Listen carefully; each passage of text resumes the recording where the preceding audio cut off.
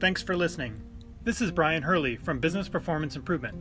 The podcast Lean Six Sigma Bursts are short lessons, comments, Q&A, and insights. If you have a question, send your question through the Anchor app, and we might feature you on a future episode. Or contact me at biz-pi.com. In process improvement, there's a strong focus on data. But in order to analyze data for an improvement project, you need to know what type of data you have or the type of data you need, so you can perform the correct analysis, which can help you fix the potential problem you're working on. So I share in this podcast some different types of data you may encounter that you may consider or need for your project. The first type of data is the simplest one, and that's a pass-fail data or yes-no data. Sometimes this is called defective because it's either defective or not. So it's a yes-no answer. Another way to look at it is it's early or late. So yes or no, we got it there on time. And so most of the time we can get this type of data. So examples would be, did an item get completed correctly? Yes or no. Did it pass our criteria? Yes or no. Should we bring this candidate in for an interview? Yes or no. And did it get completed on time? If we want to go a little bit more deeper, we can roll up a few of those into some kind of a success rate or a yield. So what is the percentage of items complete and accurate that you received from a prior process? What is the yield of the process? So how many of the documents were completed correctly out of the total? How many candidates did we bring in for an interview out of the total? Then just the data in its raw format of yes and no.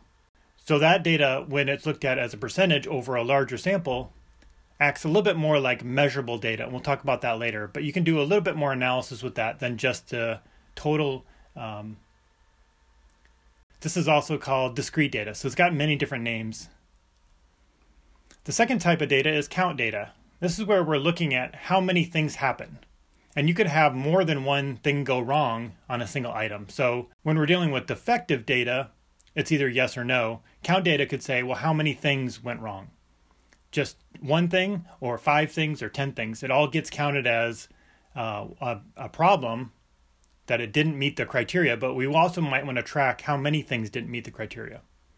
You could also look at how many calls were resolved per hour, or how many customer orders did we get per month, and how many complaints did we get per customer.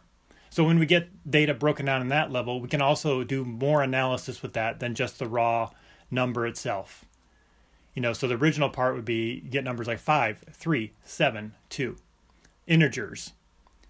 And you can do some analysis with integers, but there's not a lot of granularity in the data because you don't have decimals. But when you do customer orders per month, you might get something like 37.3. So that decimal point really helps with getting granularity in our data, and it opens up more analysis options for us. So the third type of data is variable or measurement data. And this shows up in many different formats, but this is ideal because you can get very granular in your measurements, probably down to a decimal point. So if you're taking an individual reading and you can get down to a decimal point, or could possibly if you had the right measurement equipment, then we're probably talking about measurement data or variable data. So cost data is considered measurements because you can get down to fractions of a dollar. So cost of poor quality, the cost of a part to order, the material cost of what you're purchasing, something like that. You can also normalize cost data as well, down to cost per unit or per day or cost per defect or issue. The next one is time data. It's also measurements because you could get a stopwatch and get pretty granular. You can get down to fractions of seconds if you wanted to. But even just logging the timestamps of transactions from when something started to when it completed, we can do subtractions and figure out how many minutes or seconds or days or weeks or months.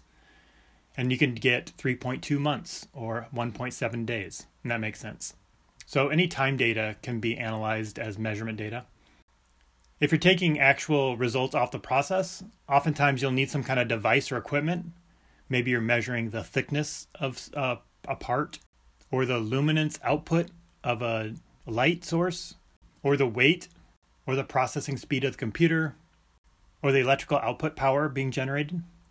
Most of these you can get in a decimal format, but you'll need some kind of piece of equipment to actually take that reading. You can't do that with just your eyes or by yourself.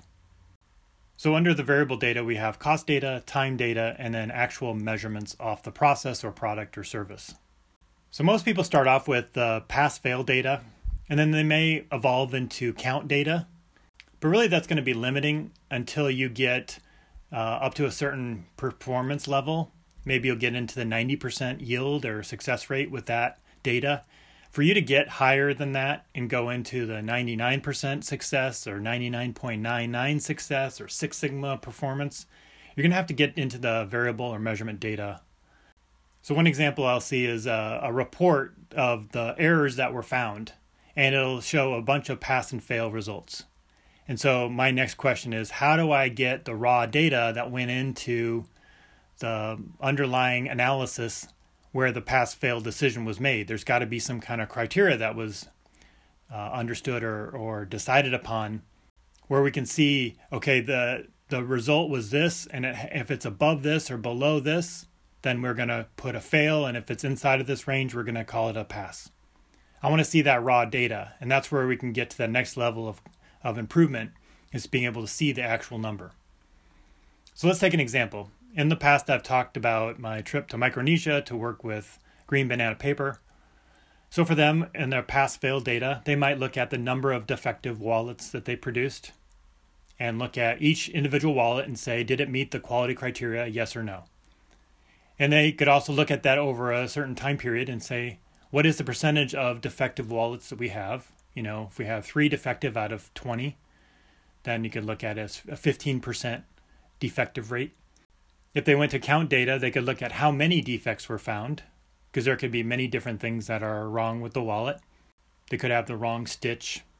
They could have had a problem with the placement of the stitch. There could be a scratch on the outside coating and cover. They could have excess thread being exposed. So if they counted up how many things were wrong, they might find out that there's 8 total defects that they found over those 3 units. And so they could look at 8 defects out of 20, and they could calculate that there's 0.4 defects per wallet. And then if they went to more specific measurements or variable data, they might actually measure the thickness of the wallet, or the length of a stitch. Or if we looked at the time data, the time to complete a certain process or sub-process within the operation. If they looked at cost data, they could look at the cost of the wallet or the labor hours per wallet. So these are different examples of data they could collect. Again, if you might start off with pass-fail data, but you want to move to count data, and then ultimately try to figure out a way to get variable or measurement data. It will allow you to open up and look at way more statistical analysis tools that could be used.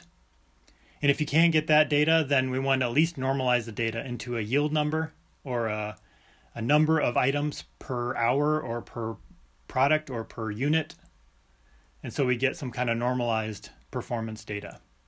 Then we can use that data and look for trends and patterns in it. So I hope that was helpful to understanding the different types of data. As always, if you have questions, please feel free to reach out through my website, biz-pi.com, or you can ask a question through the Anchor app. Thanks. Want to better organize your work area or bring 5S methods into your organization? Check out the 5S Guide from Creative Safety Supply. You also get 3 free bonuses. Bonus number 1, free 5S poster. Bonus number 2, free 5S PowerPoint. And bonus number 3, free 5S audit card.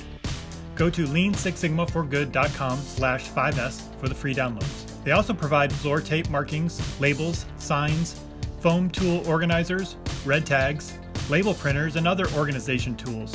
Make sure you use code BPI at checkout to save 10%.